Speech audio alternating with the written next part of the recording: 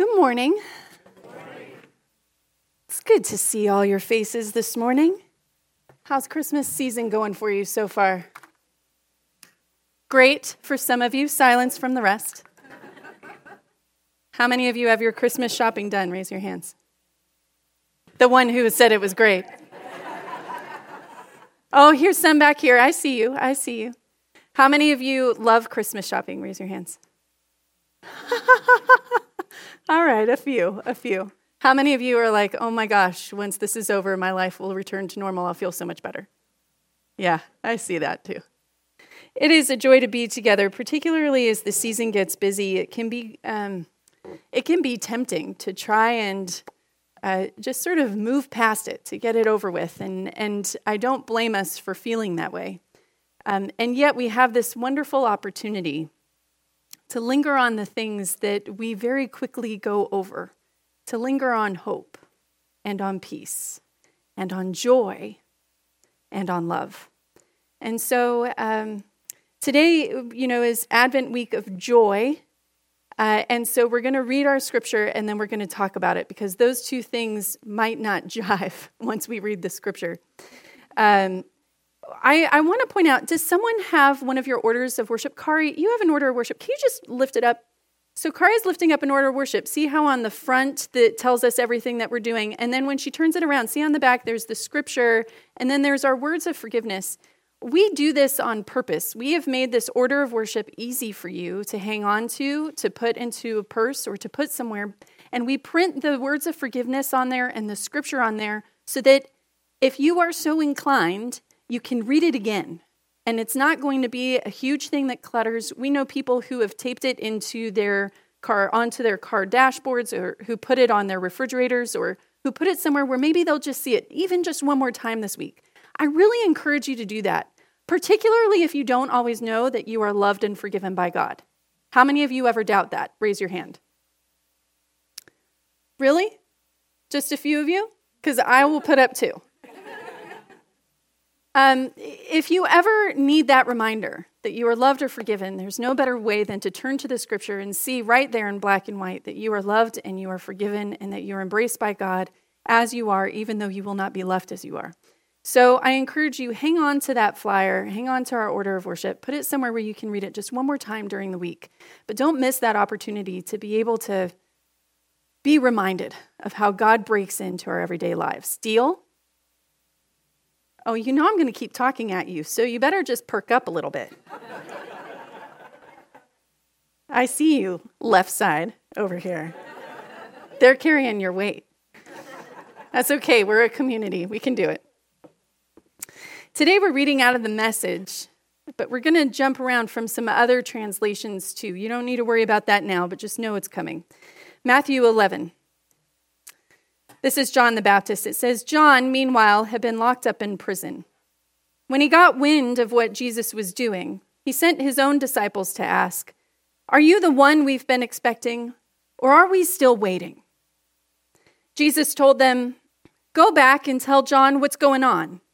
The blind see, the lame walk, lepers are cleansed, the deaf hear, the dead are raised, the wretched of the earth learn that God is on their side. Is this what you were expecting? Then count yourselves most blessed. When John's disciples left to report this to John, Jesus started talking to the crowd about John. What did you expect when you went out to see John in the wild? A weekend camper? Hardly. What then? A sheik in silk pajamas? Not in the wilderness, not by a long shot. What then? A prophet? That's right, a prophet. Probably the best prophet you'll ever hear. He is the prophet that Malachi announced when he wrote, I'm sending my prophet ahead of you to make the road smooth for you. Let me tell you what's going on here. No one in history surpasses John the Baptizer. But in the kingdom that he prepared for you, that God prepared for you, the lowliest person is ahead of him, ahead of John. For a long time now, people have tried to force themselves into God's kingdom. But if you read the books of the prophets and God's law closely, you will see them culminate in John, teaming up with him and preparing the way for the Messiah of the kingdom. Looked at this way, John is the Elijah that you have been expecting to arrive and introduce the Messiah. If you will, please pray with me. God, as we come to your scripture today, we pray that you will illuminate our hearts and our minds to understand your spirit and your heart more clearly. We pray that you will speak the truth into our souls in a way that we need to hear, in a way that maybe makes us a little uncomfortable, but also comforts us. Only you can do those two things at once in the way that is transformative to our lives. And so that's what we're praying for. May we hear you, may we know you better, and may we be people who absorb your truth and then reflect it out into the world. So we pray in Jesus' name. Amen. So for the last 3 weeks, we have been spending Advent with John the Baptist, who we know is a quirky kind of guy. He's this zealot who lives in the desert, a man who stood on the edge of society, who ate bugs and wore animal skins when a Mediterranean diet and linen were what was in style. He spent the majority of his time shouting into the crowds from his ancient soapbox about the coming end of the world. And in fact, that's how we started this Advent season 3 Sundays ago, talking about hope. We listened to John lecture the crowds about the coming Armageddon. And then last week, as we stood here talking about peace, we listened to John chastise the Pharisees and the Sadducees, calling them a brood of vipers. What I'm saying is that I don't think that John the Baptist was the kind of guy that you would invite to be the life of the party. You know what I mean? If you were down and out, I don't think that John the Baptist was the guy who would come up to you with a hang in there kitten poster and say, "Buck up, buddy, it's all going to be better soon." I think that John the Baptist was more like Geldof than he's like Bono. I think he's more like Malcolm X than he was like Martin Luther King Jr. When my friend Jen would get annoyed at the stubbornness of people, she would say to me, "I just want to push them off the curb." And John the Baptist was that kind of guy. He pushed a lot of people off of the curb. But even though John doesn't talk about hope like we would imagine he would talk about hope, and even though John doesn't talk about peace the way that we would imagine he should talk about peace, or joy in the way that we think he should talk about joy, as we'll probably see today, that doesn't mean that John is wrong. Even though he might be sort of uncomfortable to be around, John is one of the best spiritual navigators that we've got when it comes to Jesus and to living as people who are part of the kingdom of God. As Jesus said in our scripture passage for today, John came to make the road smooth and straight for us to understand. Which is part of what makes our scripture for today so disconcerting. And maybe possibly comforting. I guess it sort of depends what way you're coming at it. Because in our scripture passage for today, this stalwart, sure-footed, unwavering zealot questions if Jesus really is who Jesus says he is. So now in some ways, John's questioning and doubt can be uncomfortable for us today, because if John wasn't sure that Jesus was the Savior, then whoever else in the world could be sure. John wasn't only the last great prophet, but he was also Jesus' cousin. So we would imagine that he had a pretty good understanding of who Jesus was. So how could he, of all people, how could John doubt? We're going to look a little bit more closely about what's going on here. Why is it that John is suddenly questioning Jesus now when he seemed so certain about Jesus before? So when we encounter John in our scripture for today, John is in prison. He's been put in prison by Herod, more or less because John had this knack, he sort of found it funny, to embarrass Herod by regularly pointing out that Herod had stolen his brother's wife. And it embarrassed not only Herod, but it embarrassed his new wife. And so John is in prison. And John is in prison suffering. He's not happy because he fought the law and the law won. So now he finds himself with a lot of time on his hands to think. And John starts to consider things in a different way. John had put his faith in Jesus as the Messiah who was supposed to free the Jewish people from the oppressive rule of Herod and from the Roman government. John lived as part of the Qumran community. They lived out in the desert in the middle of nowhere. They're the ones that we believe wrote the Dead Sea Scrolls and left them sealed up there so we could find them years later.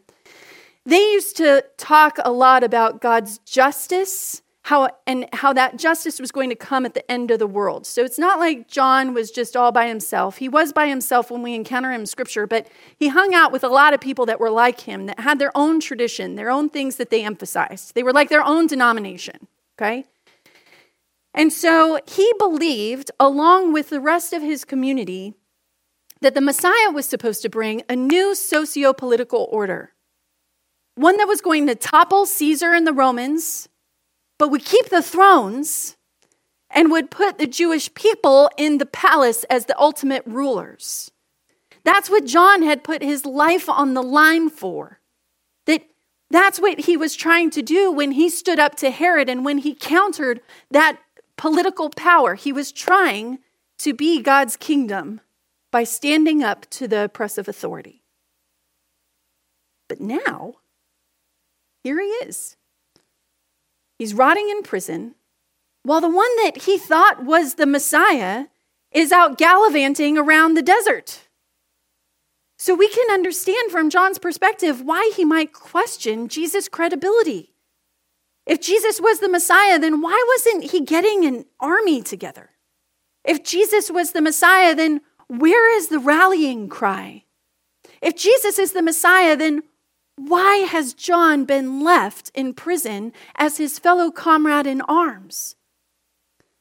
I don't think that John is questioning Jesus out of some high theology that we don't understand. And I don't think that it's coming from some prophetic whisper of God or intuition that John the Baptist has. I think that John starts to doubt Jesus for a deeply personal reason. Because right when John thought that Jesus would be there to help him, Jesus was nowhere to be found. I think that John questioned Jesus because John was suffering, and he was suffering alone,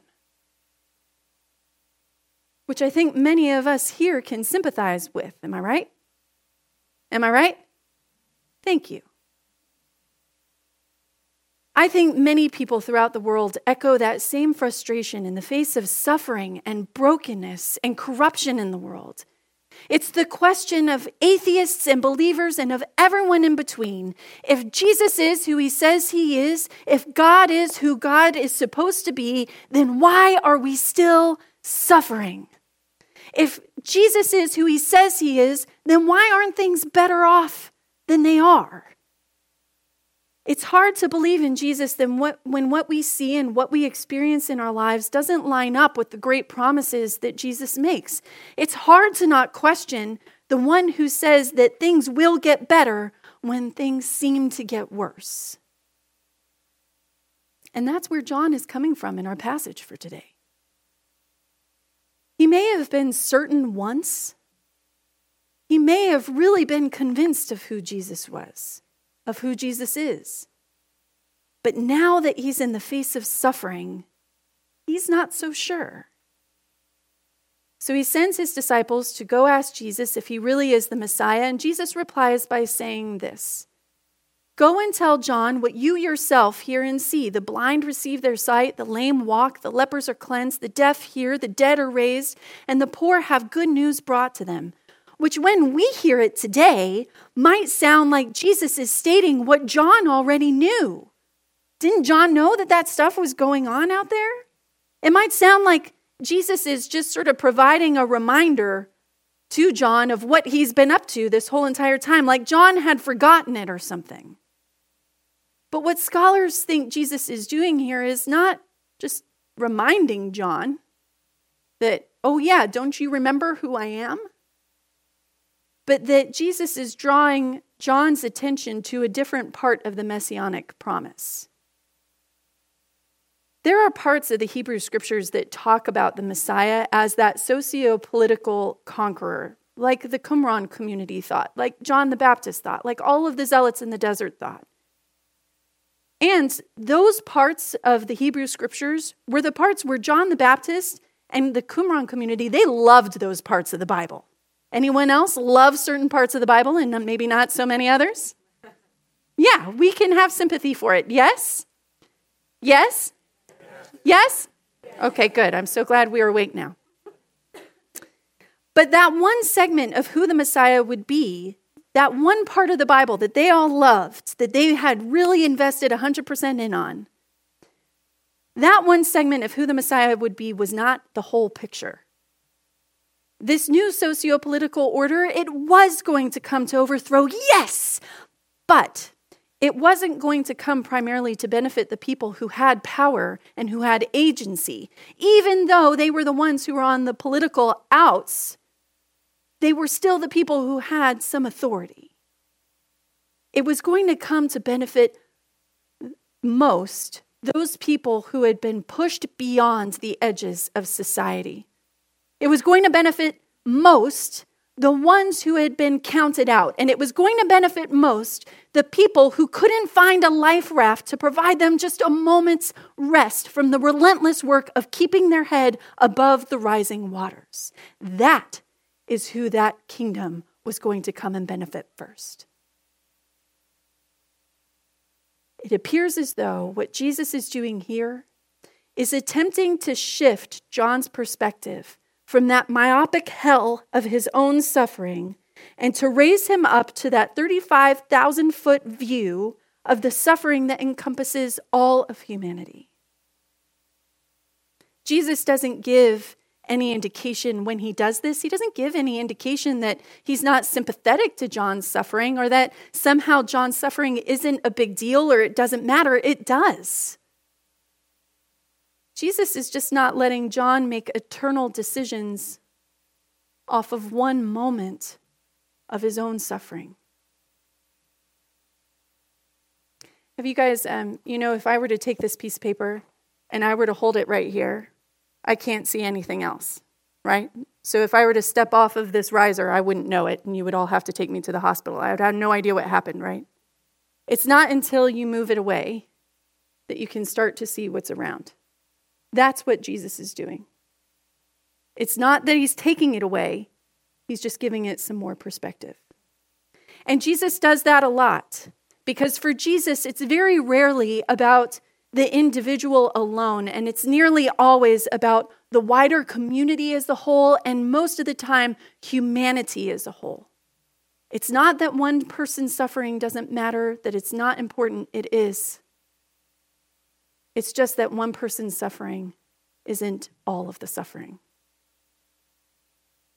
Jesus finishes his response to John by saying, "And blessed is anyone who takes no offense at me," which is also translated as, "And blessed is anyone who does not stumble because of me," which to my ears sounds a little bit like an assurance. Do not stumble in your faith because I am not what you imagined I would be, says Jesus. Do not turn your back on what you know to be true because you were expecting something very specific from me. My friends, Jesus is not less than our specific expectations and imaginations. Rather, Jesus is more than them. And sometimes when we are focused on seeing only one thing, we are missing the hundreds of other things that are happening all around us. When all we are willing to look at is right in front of our face, we can't see the rest that is happening. We can't see what else God is doing. And I don't know about you, but for me, that is really joyful news. It might frustrate me sometimes. It might cause me to throw up my hands and to question or to doubt, which it does occasionally, maybe more than occasionally. But it's joyful news, isn't it? That Jesus is bigger than what I alone can imagine. Isn't it good news that Jesus is so much wider than the one experience that I am encountering. After John's disciples leave, Jesus spends some time talking to the crowds. And I don't know what I would have imagined that Jesus would be talking about with those crowds.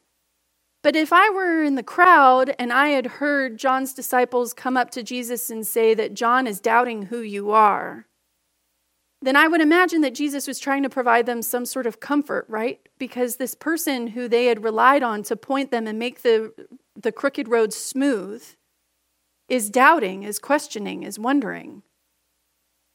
And so if I were Jesus, maybe I'd be like, don't listen to him. He just woke up on the wrong side of the jail cell. It's all going to be okay, right? I don't know what I would say, but what Jesus says, I think, is telling. He says, what did you go out into the wilderness to look at? A reed shaken by the wind? What then did you go out to see? Someone dressed in soft robes? Look, those who wear soft robes are in the royal palaces. So what is it that you went out to see? A prophet? Yes. I tell you, and more than a prophet. This is and about whom it is written, see, I am sending my messenger ahead of you who will prepare your way before you. What Jesus does is he reminds those crowds of who John is. Just because John is doubting doesn't mean that somehow he's not who God has created him to be. Just because John is questioning doesn't mean that he's not reliable. Just because John is uncertain doesn't mean that anyone else needs to think that he's lesser than or that they should be uncertain too.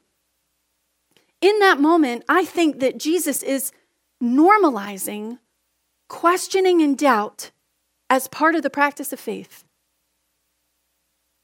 Just because we doubt doesn't change how much we are loved. Just because we doubt doesn't change who God has created us to be. Just because we question doesn't alter anything about us. I really see Jesus normalizing that process of questioning and testing and wondering about our faith. And I think that we need to make an effort to do the same. So often it can be easy for us to think that if we do not maintain certainty in our faith, that somehow we're lesser than, or we've gone off the rails. But my friends, the opposite of faith is not doubt. The opposite of faith is certainty. If only we too could normalize that understanding that questioning is part of the experience of living in faith, then maybe we too could accept that no matter what we do, no matter where we go, no matter what we say or don't say, that we still stand in God's love. We still stand in Jesus' embrace. We still stand as the people that God has created us and is creating us to be. Nothing can change that.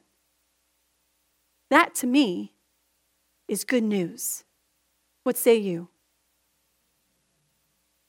Let's pray.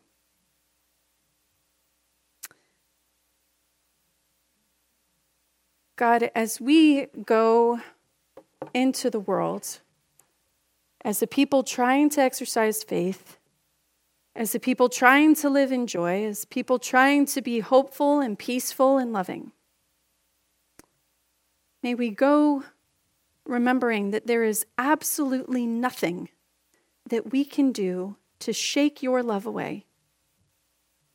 There's absolutely nothing that we can do to change that worth that you have instilled in us. You say that we are of infinite worth and there's nothing that we can do to shake it away, to alter it, to increase it, or to diminish it. May we live in that truth. May we take risks in faith. May we have grace with ourselves when we question and doubt. May we remember that our suffering is not going to be the end of the story, but that the end of the story comes only with you and your eternal perspective of your kingdom. So we pray. In Jesus' name, amen.